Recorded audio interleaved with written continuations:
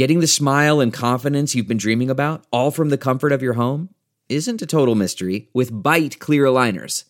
Just don't be surprised if all your friends start asking, "What's your secret?"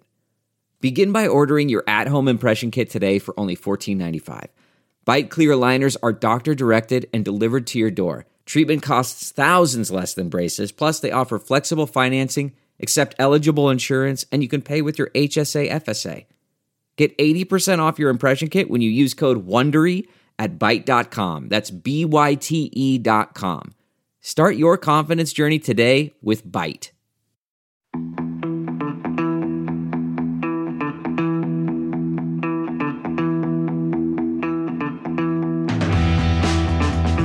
Well, hello, Dirtfish Rally friends. Welcome to the service park here in Salau. We're almost, look, Barry, at the end of day 2. We've got one more stage to go, but we're cheating a little bit, rally friends, and we're doing our end of day review before the end of the day. We are. You can't say we're not honest here. We'll put it that way. We could have tried to cheat it, but you probably would have noticed, so we won't. But look, let's start by talking about the man who leads at the end of today. With one stage to go, he will more than likely lead at the end of the day. It's Sebastian Ogier. We guessed he'd be quick today.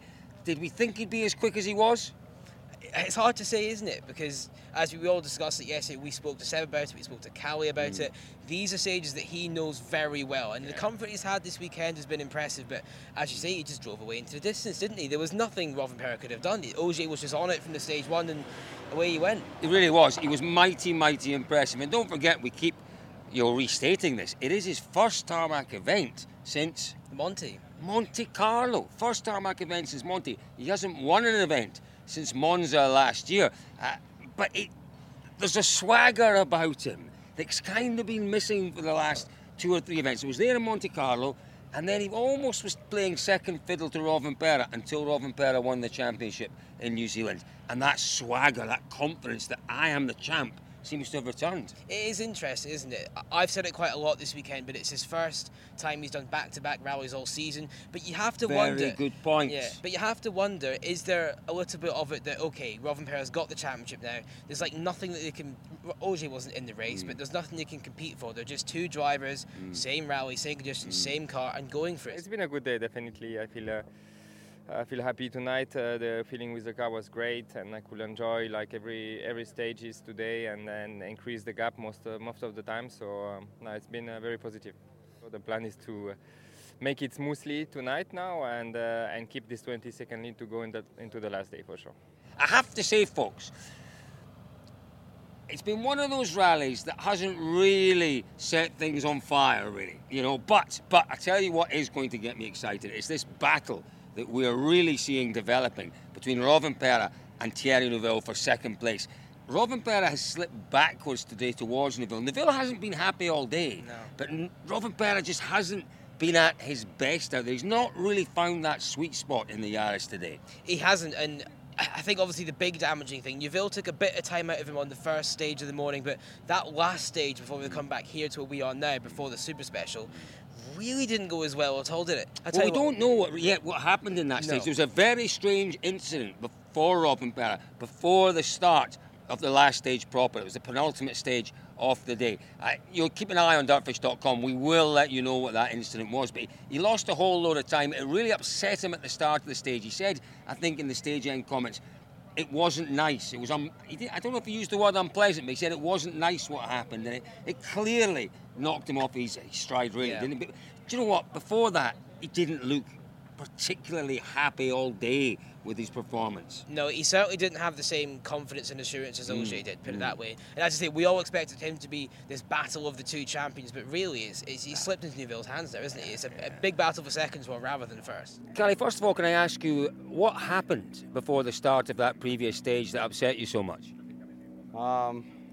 Some things on the settings of the car.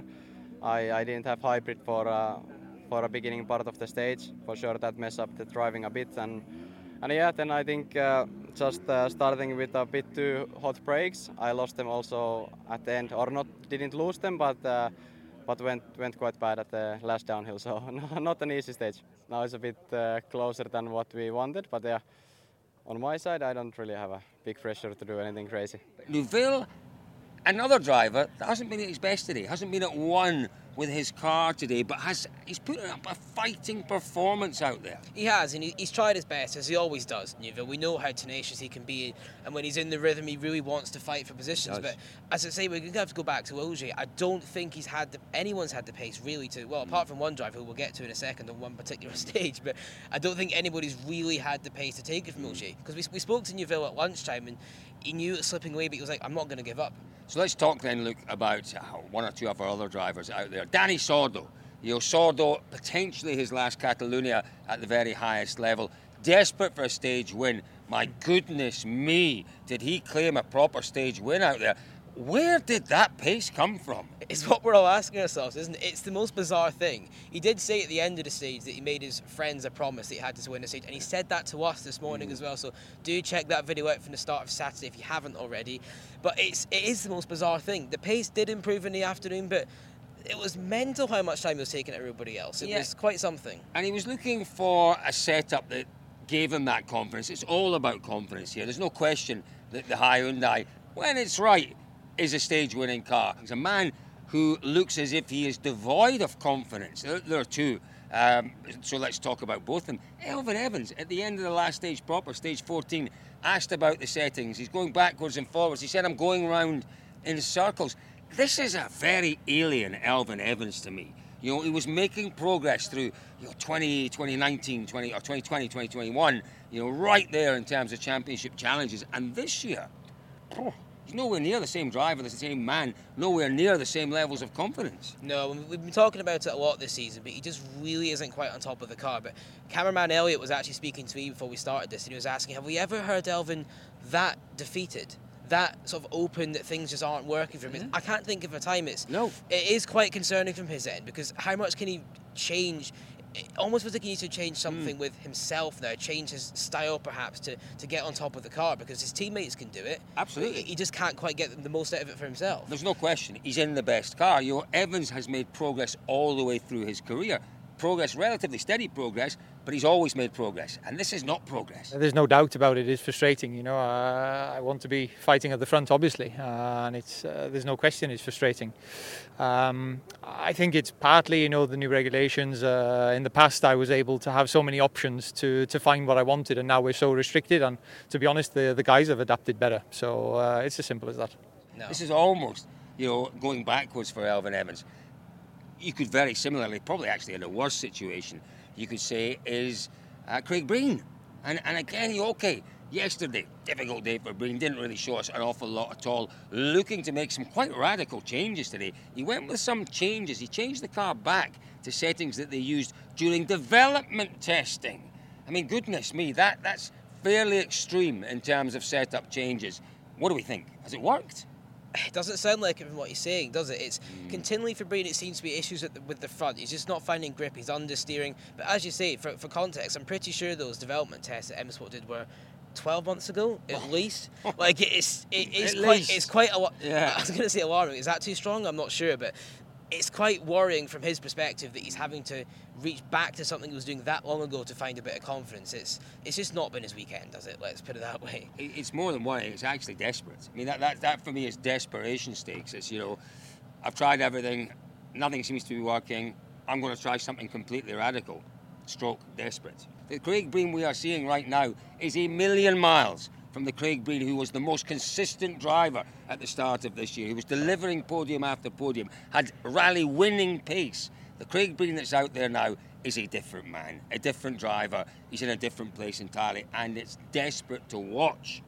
Yeah, he is, and we all know, and Craig will know this more than anybody else, we all know he can do better than Absolutely. this. But it's a complete head scratcher, it really is. Things just haven't worked out, and that sounds really general to say. But I'm getting nothing. Nothing in there. I'm getting nothing. Nothing in there. I won't test it. No, thank you. That's very kind of you. Who else has impressed? Who else has been on form out there today? Who else should we be talking about? I suppose we could talk about Greensmith. We should really talk about Greensmith. You'll see this accident now as we talk about Gus Greensmith. Do you know what? If you want to be at the party with the big boys, you've got to show big boy pace. You've got to show big boy commitment. What we've seen in the last two events is Gus Greensmith showing a bit of commitment, showing a bit of pace, and coming unstuck. Is that part of the development process? To a point, I think yes. Part of me actually is suspicious. He's a Manchester United fan, and I've wondered, because it's 2 rallies in a row now that he's retired at a Saturday lunchtime, the final stage before it. So is he just trying to watch the game? Who knows? I'm joking. But as a conspiracy theory, I don't want to get out too far. Look at Colin's face. Look at his face. He's not happy. But no, it's difficult for Greensmith. It really is difficult. I can't concentrate when you're going like that. But it is difficult for him, as you say. Crashes do happen. They do, but I don't know. This one seemed really, really bizarre. I think it was just the pace. It was basically a pace error. Yeah, but there's a lot of damage. You can see there's a lot of damage to that car. But my goodness me, look, the M Sport boys have been busy this afternoon, working really hard to get that car back up, to get it back into Parc Fermé and ready for tomorrow. It looks like they're going to do it as well. Some effort from the boys and girls at M Sport. Yeah, I think they must be the best trained mechanics in the business now. They've had quite a lot to do. There's not a centimetre on that Rally 1 car that they aren't all intimately familiar with. Yeah, even the drivers at some point this year have been in there having a look in service as well. But yeah, it is an overlooked part of our sport, I think, Colin. The job these guys can do, obviously in this time they have, I think it's 3 or 4 hours to do it. So the time pressure maybe isn't as severe as other points in the rally. But you look at that car, you take that to your garage, days, weeks to get it done. Weeks, maybe even months. Yeah, even months. It's incredible. These guys, they have everything. They know what to do. Yes, well pointed out. They know what to do. They know where everything goes. They just do it. They get on with it, and then there's no complaints. They just do the job. It's the calmness that always gets me. They are such a professional bunch. Everyone knows exactly what they have to do, and they go about it with a calm efficiency, which is actually quite frightening at times when you watch them. Fantastic stuff. What have we got to look forward to then tomorrow, Luke? We've got that battle for second place, I think, to look forward to. Yeah, I think that's going to be the main point of interest now. With Ogier so far ahead, nobody wants anybody to see a mistake. And I think for the champion's point of view, it'd actually be quite a nice story if he does win as well. But in terms of an entertainment spectacle between now and the finish line, it's kind of his to lose. But as you say, there is a bit of a battle between Sordo, Evans and Breen. Yeah, there is. Yeah. Worth watching. Reasonably big gaps, but certainly worth watching. Listen, folks, 56 kilometres, 4 stages left tomorrow. The day starts with what? What do you start your day normally with? Breakfast? Oh, I see what you're doing. I know what you're doing. Starts with breakfast. And you know what I'm going to do? I'm going to go and have breakfast with Takamoto Katsuta, because he has a very interesting breakfast routine. We're going to leave the last word or two in this review to Takamoto Katsuta, folks. We'll see you tomorrow. What did Taka-san have for his breakfast? There is some suggestion that it was a mixture of things. What did you have for your breakfast this morning? No, just normal. I'm taking always porridge, and that's very Scottish. I also love porridge in the morning. I never eaten porridge before I came in Finland. In Japan, always rice and things. So here's the question. I've discovered the Finnish way of eating porridge, and you would never get Scots people doing this, but I like it. Porridge with butter. In Scotland, we have porridge with cream and sugar and honey and also lots of sweet things. But with butter, have you tried it? No butter. I'm eating with jam, strawberry jam. Yes. Then I'm basically eating fried egg and sausage. But not in the same bowl. Yeah, this is a problem that I'm saving the plate. Basically, I don't wanna give the too many plate to the team because they need to wash it. So I just put the one plate, everything together. But this is important. It's not touch each other. You understand? It's same plate, on the same plate, but it's not touching each other. So this is important. Please mention it. Okay, that's really important. But what's more important is what order do you eat it in then? Because if you break the egg yolk could run into the porridge. Yes, I know, but your point. But I'm eat first porridge, everything, then egg. So never mix it. So don't worry. Can I have breakfast with you one morning, Taka-san? Yes, next time. I can't wait. I really can't. Where do we go from there? I don't even want to know about your morning now. That'll do nicely. Thank you, Taka. You're welcome. Thank you.